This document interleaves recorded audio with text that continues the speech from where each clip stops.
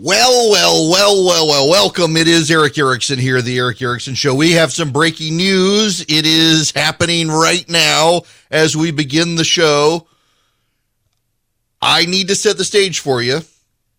Nina Totenberg, the hyper-partisan progressive Supreme Court reporter for NPR, came out yesterday with a story that the Chief Justice of the United States of America, John Roberts, told all the members of the Supreme Court to wear masks because of Sonia Sotomayor and her diabetes. She's in poor health.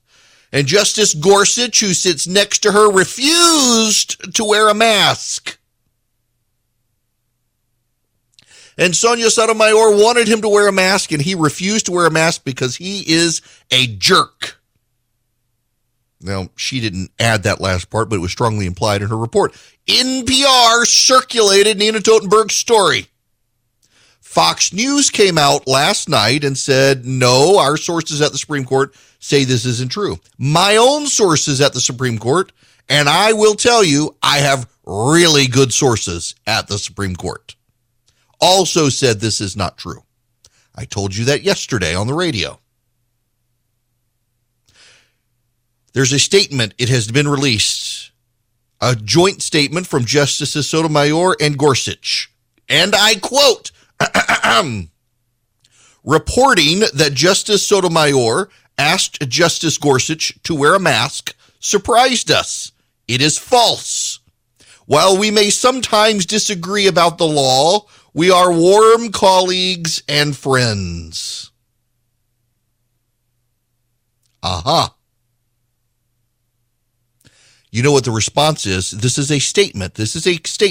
A rare joint statement from two justices of the Supreme Court denying the report. And you know what the response is from progressives right now on Twitter?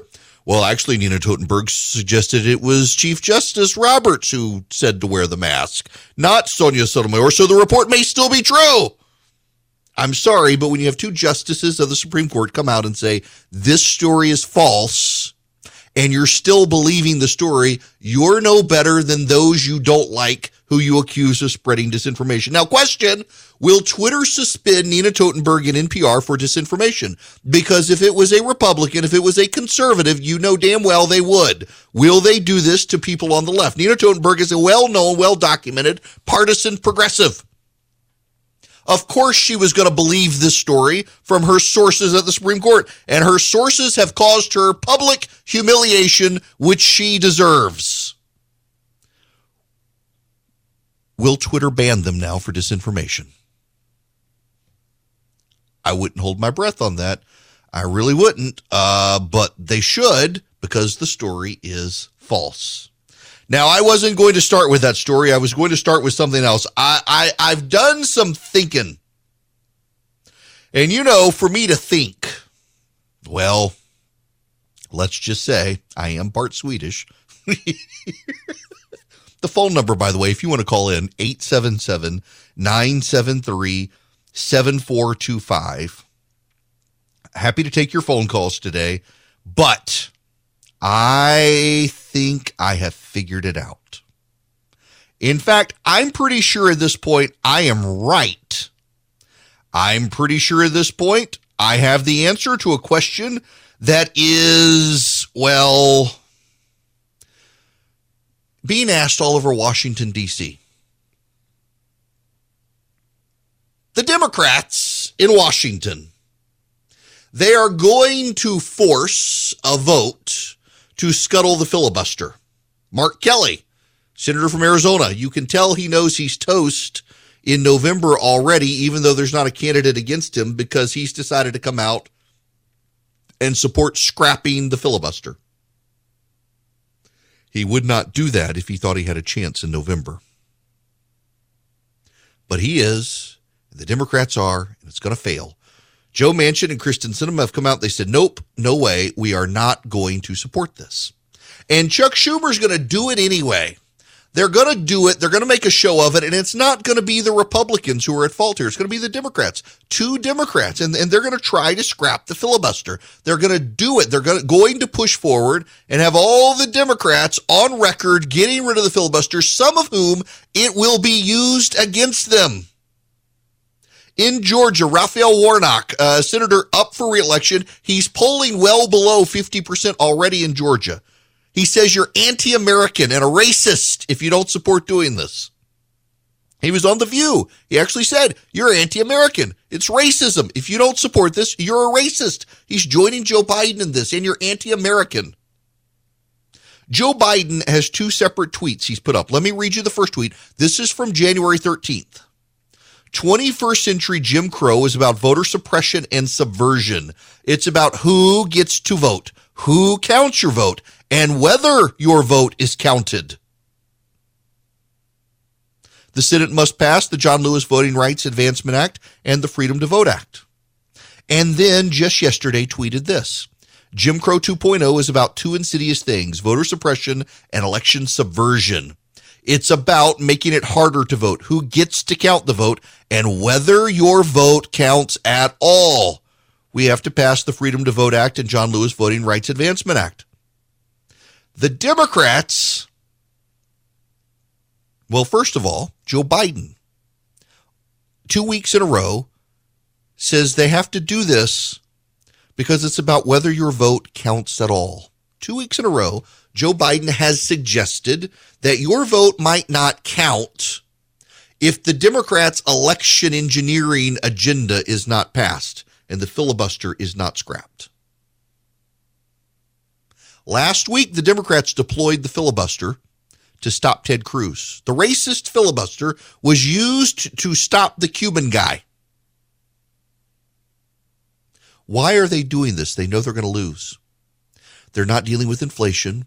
They're not dealing with the supply chain. They're not dealing with COVID. They're not dealing with crime. They're not dealing with education. They're dealing with an issue they know is going to fail at the hands of Democrats, not Republicans. Why would you do this for a third week? Why would you spend all of your energy and for the president to come out 2 weeks in a row and say, this has to pass because otherwise your vote might not count?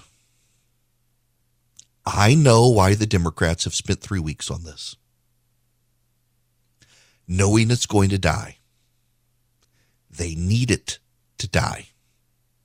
The Democrats need their voting rights measures killed.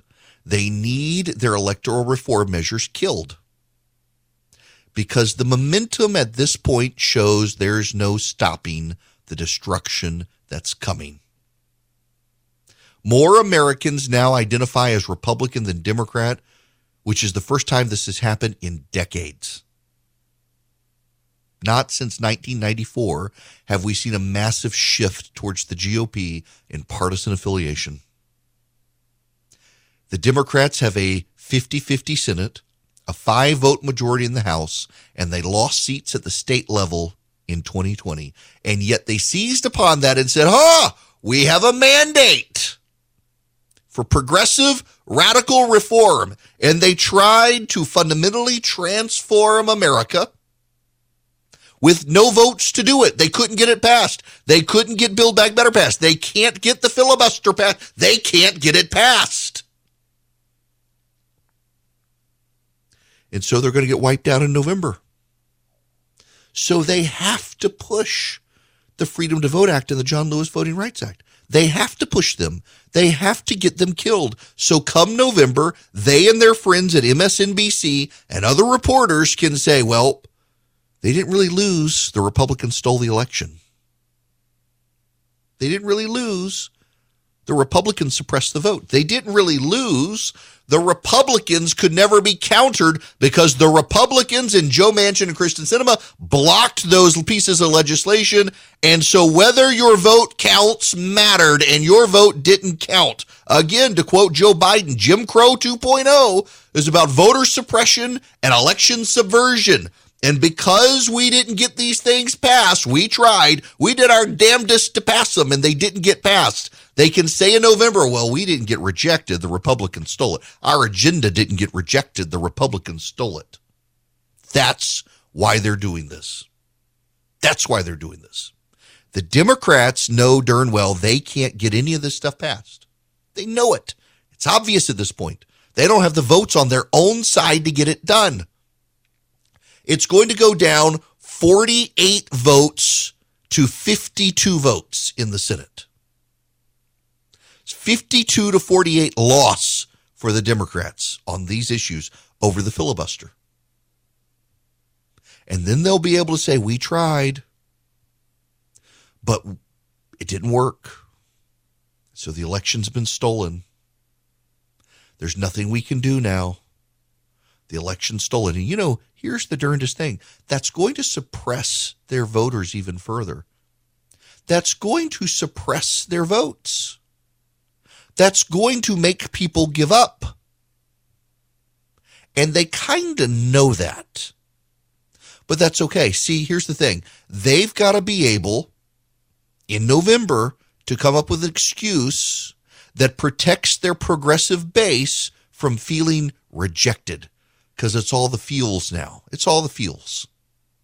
So they've got to come up with some way to say that this is the end. They've got to come up with some way to say, we tried and we failed. I want to go back. To January 3rd. Clint Watts is an MSNBC commentator. And this is what he had to say on MSNBC on January 3rd. I think it's the central issue, and I don't think it's just national, it's local. For me, I would expect the next coup will not be national, it will be local, and it won't happen in 2024, but it'll happen in 2022. I think part of the reason you don't see the gravity really around this issue for the public across the country is because it's very hard to keep your eyes on or understand because it's happening in local jurisdictions and municipality. It's one or two people that are election officials in different states or cities that are being targeted.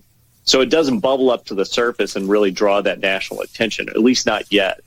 But what should we expect moving forward with these laws that are being passed at state legislatures and at Congress, in Capitol Hill?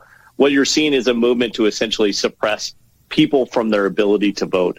We're seeing a broad disenfranchisement of the U.S. electorate. And when that happens, then you will have something happen. And it could happen as early as this fall where someone legitimately wins an election and is not installed in office. See, they've already started talking about this. This is from January 3rd. If we don't pass these bills, you could have coups at the local level. It could undermine us all. Here's Eric Swalwell.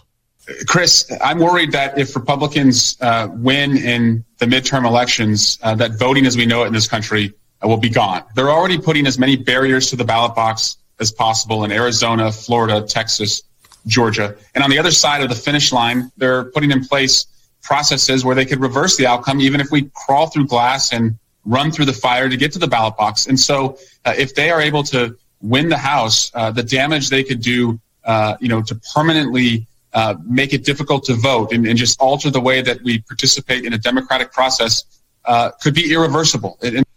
Could be irreversible. That was from January 4th. You see, they're already headed down this road.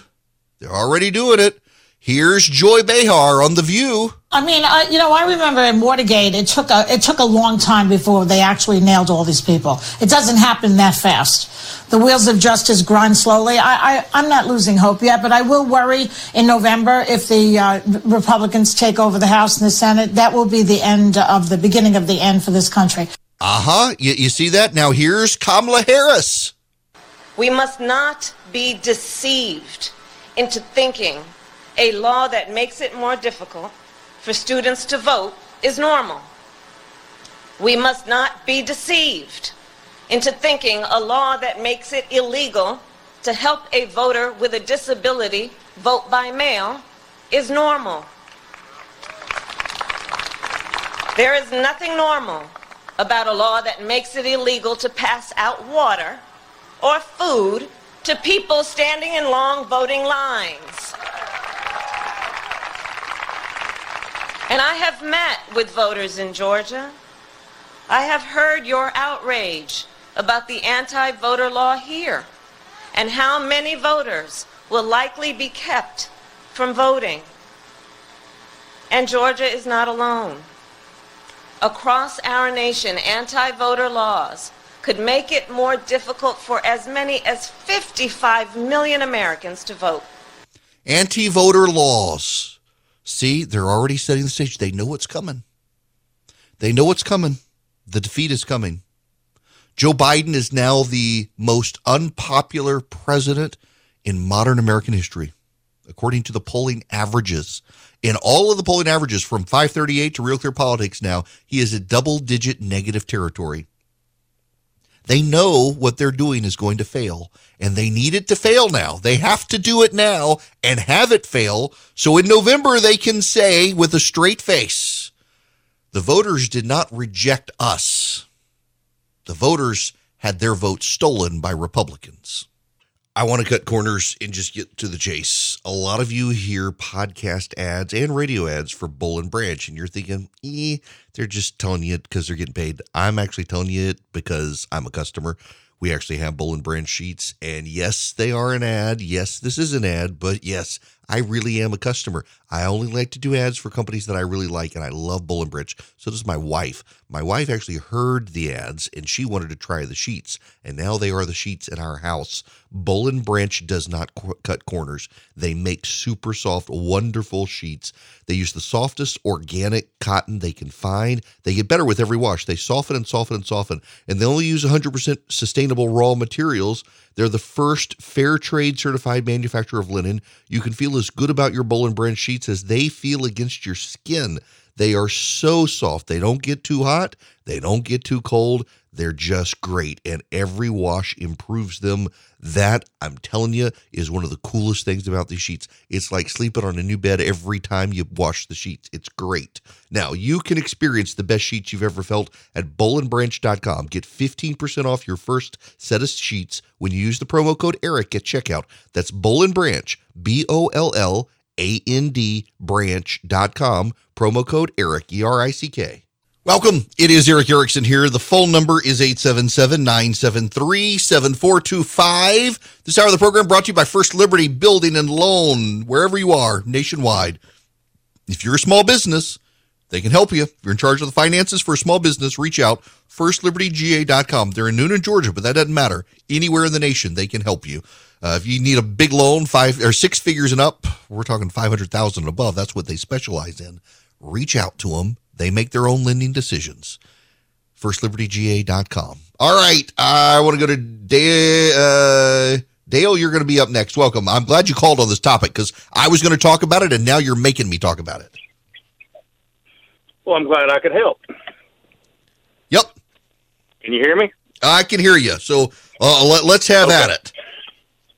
Okay. So here's there's been a lot to do about the driver shortage, the CDL driver shortage. Right. Well, there's a little wrinkle to it that I don't know if you know about. I haven't heard anybody in the media talk about it. At this point, any Jim, Bob, or Mary can go down, get the CDL manual, learn the material, pass the test, borrow their cousin's truck, and go get their CDL. So basically the cost of testing and that kind of stuff, okay? As of beginning of February, the FMCSA, which is the Federal Motor Carrier Safety Administration, is changing the rules to you have to go through a certified school in order to even qualify to take the CDL exam at the state level. Mm-hmm. Translation is now it's going to cost you $2,000 to $5,000. Yep. To get your CDL. Doesn't seem to make sense to me if we got a shortage. No, it doesn't. And by the way, harder. So to add to that, I don't know if you saw that today they came out and said they want to allow 18 to 21-year-olds to start getting their CDL and drive because they need more drivers. Yep. But concurrent to all of this, in addition to making it harder and more expensive to get, you've got the situation now in California where if your truck is an older model, you're not allowed into the state with the truck. And a lot of the supply chain problem isn't that we don't have enough truckers. It's that we don't have enough truckers who can drive into California and get the stuff at the ports and bring it back out. They are making it difficult. Yeah, that's going to make the problem worse. And I know this because I am a CDL holder. I'm a safety coordinator and a CDL instructor at a local concrete company. And we were turning out our own drivers. And we can no longer do that. Yeah, you got good drivers who work for you. And look, I got to let you go there because I got about 15 seconds here. But Dale, listen, thank you for that. I'm glad you called in about it because folks need to understand it's all kabuki theater what they're doing. They're telling you they want to fix the problem in Washington. They're actually making it worse. And guys like Dale who are training up his own drivers, having a loyal pool of drivers, now it's going to be more difficult and drive up their costs as well. This is how you ruin business, not save business. It really is remarkable. There are progressives on Twitter who are standing by the Nina Totenberg NPR report that Gorsuch refused to wear his mask after being told by Chief Justice Roberts he needed to for Sonia Sotomayor's benefit. I'm going to read you again their statement, which is, you tell me here. So the actual reporting from Nina Totenberg is that the Chief Justice told everybody wear masks. Sonia Sotomayor wanted everybody to wear masks because she's got diabetes. Gorsuch and Sotomayor sit right next to each other, and he refused to wear a mask. That's their reporting. Because he's a big jerk, you know. This is an actual, very rare statement from justices of the Supreme Court. Reporting that Justice Sotomayor asked Justice Gorsuch to wear a mask surprised us. It is false. While we may sometimes disagree about the law, we are warm colleagues and friends.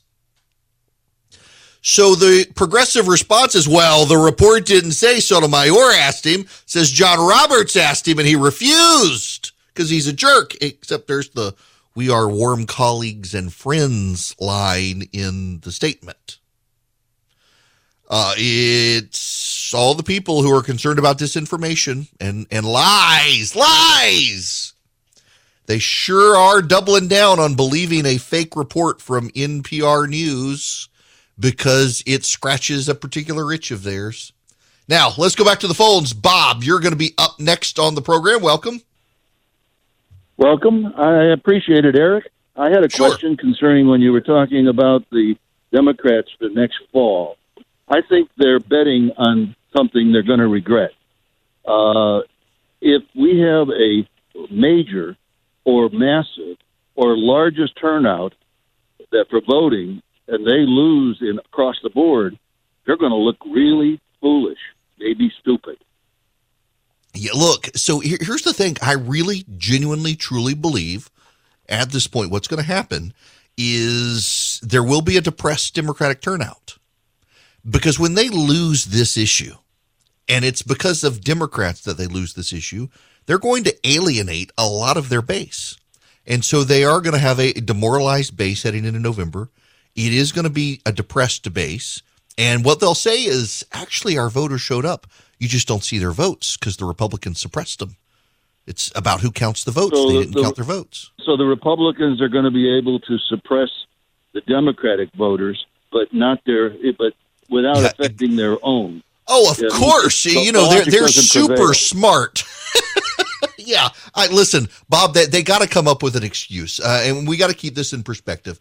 And thank you very much for the phone call. If anybody wants to call in, 877-973-7425. This is Politics 101 in the United States of America, and you must understand this to understand what's going to happen in November. The Democrats, having failed to pass their voting reforms, will say when November comes and they lose that their voters were suppressed and their votes did not count. When reporters say, but your voters stayed home, they didn't even show up at the polls, the Democrats will say, no. Some of them stayed home because they knew their votes were going to be stolen, just like those Republicans did in the January runoffs for the Senate. The Democrats said, why bother? Our votes aren't going to count because the Republicans are going to steal them. And some of them showed up and their votes didn't count. What you have to understand is this is a methodical thing Democrats do. Voters never reject Democrats. It's always that the race is stolen from them. Because if Democrats ever conceded the voters rejected them, they would be rejecting liberalism and progressivism. And the Democrats have gone so far left, they can never concede that their voters lost them the election with their far left agenda. The voters never, ever reject progressivism in the Democrats' narrative. It's always that the election was stolen by Republicans. When Republicans win, It's that the election was stolen. When Democrats win, even if it's by one vote, it means they have a mandate to fundamentally transform the country. That's how it works in American politics these days. Understand that. You will understand what's going to come. You'll understand what's going to happen. Now, we got to move on to other stuff. There's some polling out there. You have to bear with me here because I'm going to move through several topics that I wanted to talk about. They're different topics, but in particular, I need to talk to you about this one. A new poll is out. This is from Daily Caller. Chrissy Clark had this on Twitter. This is for National School Choice Week. A poll has come out. 52% of parents considered or are considering new schools for their children in the past year. The poll released Monday asked parents with children ages 5 to 18 if at any point this past year they considered finding a new or different school for any of their children in their household. 18% of parents said they chose a new school for their kids. 20% say they looked into school choice options and decided against a switch. 14% said they're currently considering it. 47% of parents said they wish they had more time to consider school options. It's of 2,715 Americans with a margin of error plus or minus 2%. Black and Hispanic parents are actively looking for new school options at higher percentages than white counterparts, according to the study. Support for school choice is higher among Black and Hispanic parents than white parents. 73% of Black parents, 72% of Hispanic parents, and 69% of white parents support school choice, according to the poll.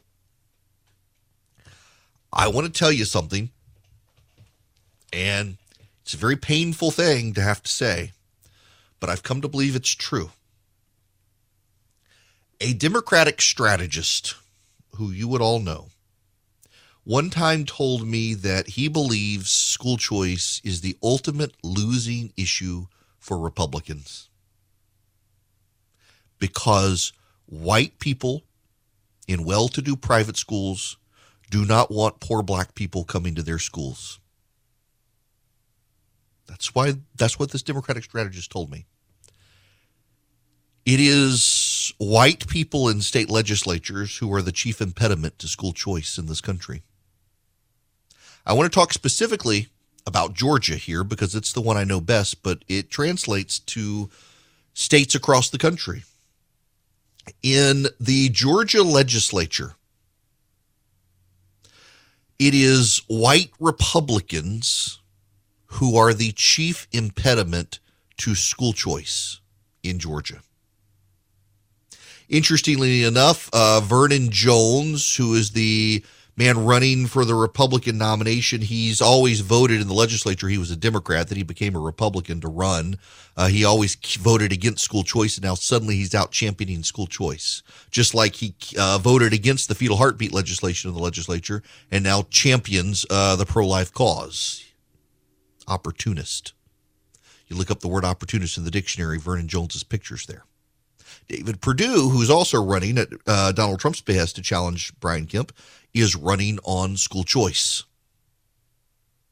and attacking Brian Kemp for not supporting school choice. The problem, frankly, is not Brian Kemp. It is the white Republicans in the state legislature, particularly in the state House of Representatives. Republicans, particularly those who are married to school teachers, are deeply opposed to school choice. They are deeply opposed to letting black kids out of public schools into the rich white kids' private schools. But it's also white Democrats. It is white Democrats and teachers' unions. It is white people in general in private schools, the rich private schools, by the way, not the poor private schools. There are poor private schools out there.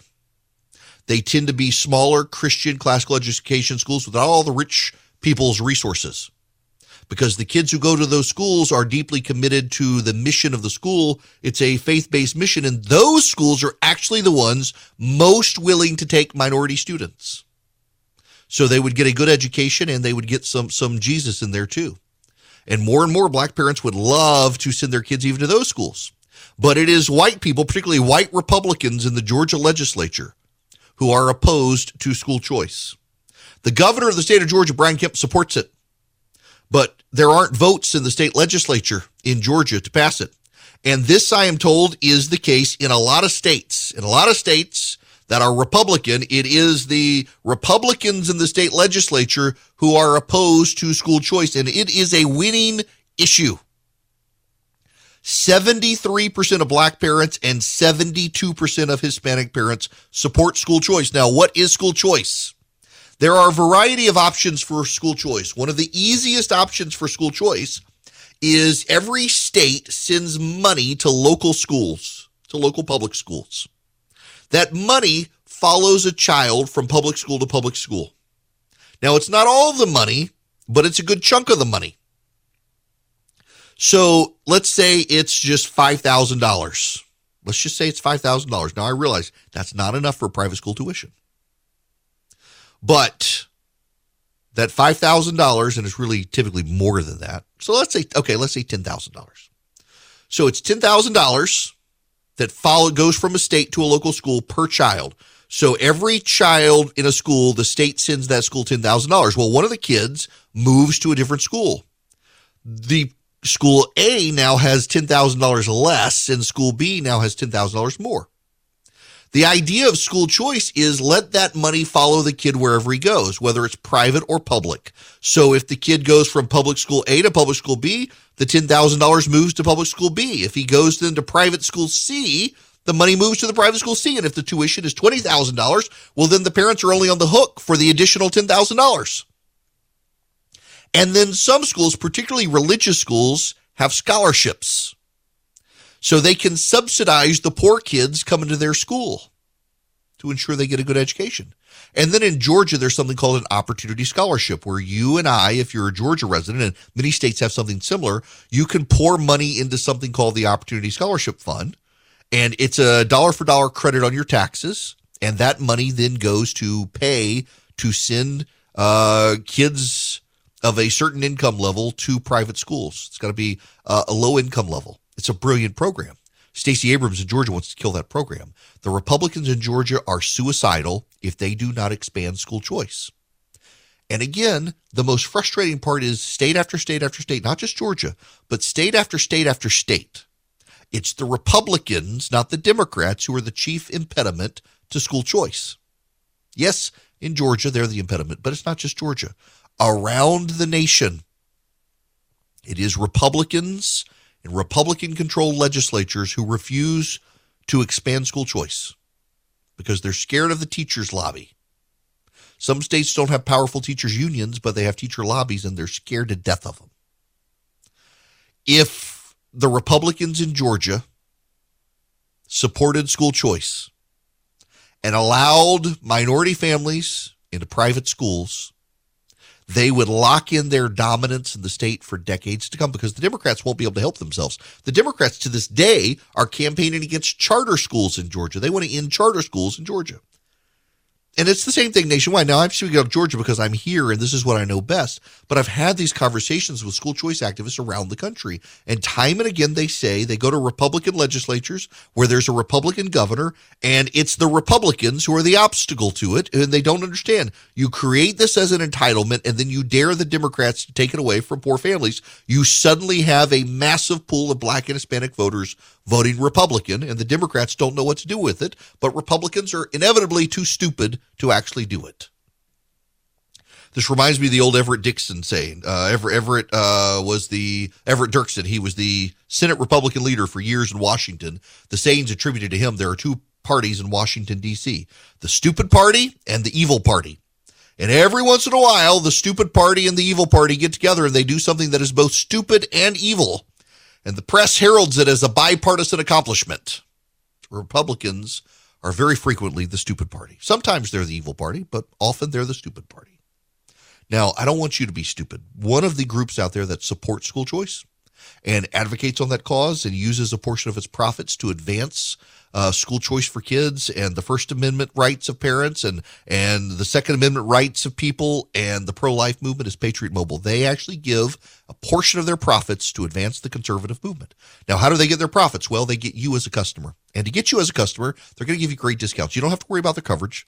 They use the same cell towers everybody else uses. So if you get great service, you could switch to them and get the same great service. If you get poor service, you could switch to them and probably get better service. Patriot Mobile, you get free activation with my name. You can call them. They're 100% U.S.-based customer service. 972-PATRIOT is the number. Tell them I sent you. Say Eric sent you. You get free activation. 972-PATRIOT. Or you can go to patriotmobile.com/Eric. That's patriotmobile.com/ERICK. Oh, my gosh. David Gura. He is an NPR reporter. I am surprised at how many Supreme Court correspondents I admire are passing along a statement from two justices that is at best false without any context whatsoever. So NPR doubling down on misinformation. Hang on, I got to tweet this out. Doubling down on misinformation. My gosh. Wow. What? But don't you say the election was stolen? Don't you say the election was stolen? Goodness gracious. We got two sources on the record at the Supreme Court saying Nina Totenberg's story is false. Their names are Neil Gorsuch and Sonia Sotomayor. And yet NPR reporters are doubling down on this saying, well, you know, the original report actually says it was Chief Justice Roberts who said this. Wow. So you really think Sonia Sotomayor would lend her name to a Supreme Court statement debunking Totenberg? Wow. Yeah. These people are broken. These are some truly, truly broken people. Okay, we got to move on to other things.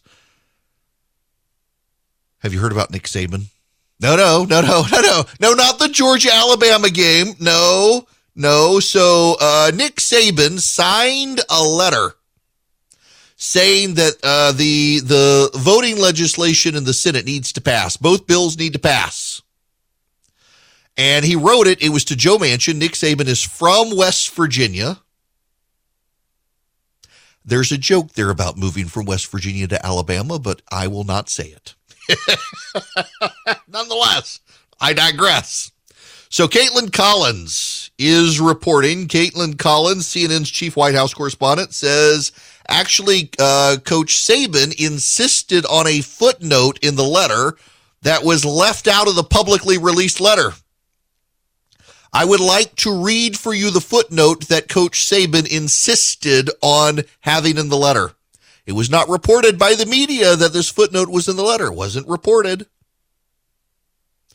This is what the footnote says. Coach Saban is not in favor of getting rid of the filibuster in the Senate. He believes this will destroy the checks and balances we must have in our democracy. The others signing this letter take no position on this aspect of Senate policies. So Coach Saban wants the legislation to pass, but is opposed to getting rid of the filibuster. My goodness. Wow. They didn't leave. They left that off. Now, this gets into a story. All of this plays perfectly into a story. There's a poll out. It is a international survey of about 20,000 people. Trust in government is cratering. Trust in the press has fallen even further. And when you hear things like the Saban report or the reaction to the Supreme Court, you kind of understand why. And you thought these last 2 years were crazy. Welcome to 2022. It's coming up and nothing makes sense still, especially in business. If you're a small business owner, good luck getting financing from a big bank right now. I can offer you a fantastic solution if you're looking for $750,000 or more in financing for your business. First Liberty Building and Loan. Let's say you want to buy a new building, or you want to refi existing debt, or you want to buy a company. Basically, you see opportunity for your business to grow, but you've hit a wall with the mega banks getting financing. That's where First Liberty Building and Loan and my friends the Frost family come in. They solve small business financing problems better than anyone I've ever seen. They say yes, where big banks say no. It's that simple. Look, just do this. Spend 10 minutes with them. Call them, First Liberty Building and Loan. Say Eric sent you. In 10 minutes, you'll know if you're a good fit for their program. Go to firstlibertyga.com. That's firstlibertyga.com. They help small businesses nationwide in all 50 states. firstlibertyga.com.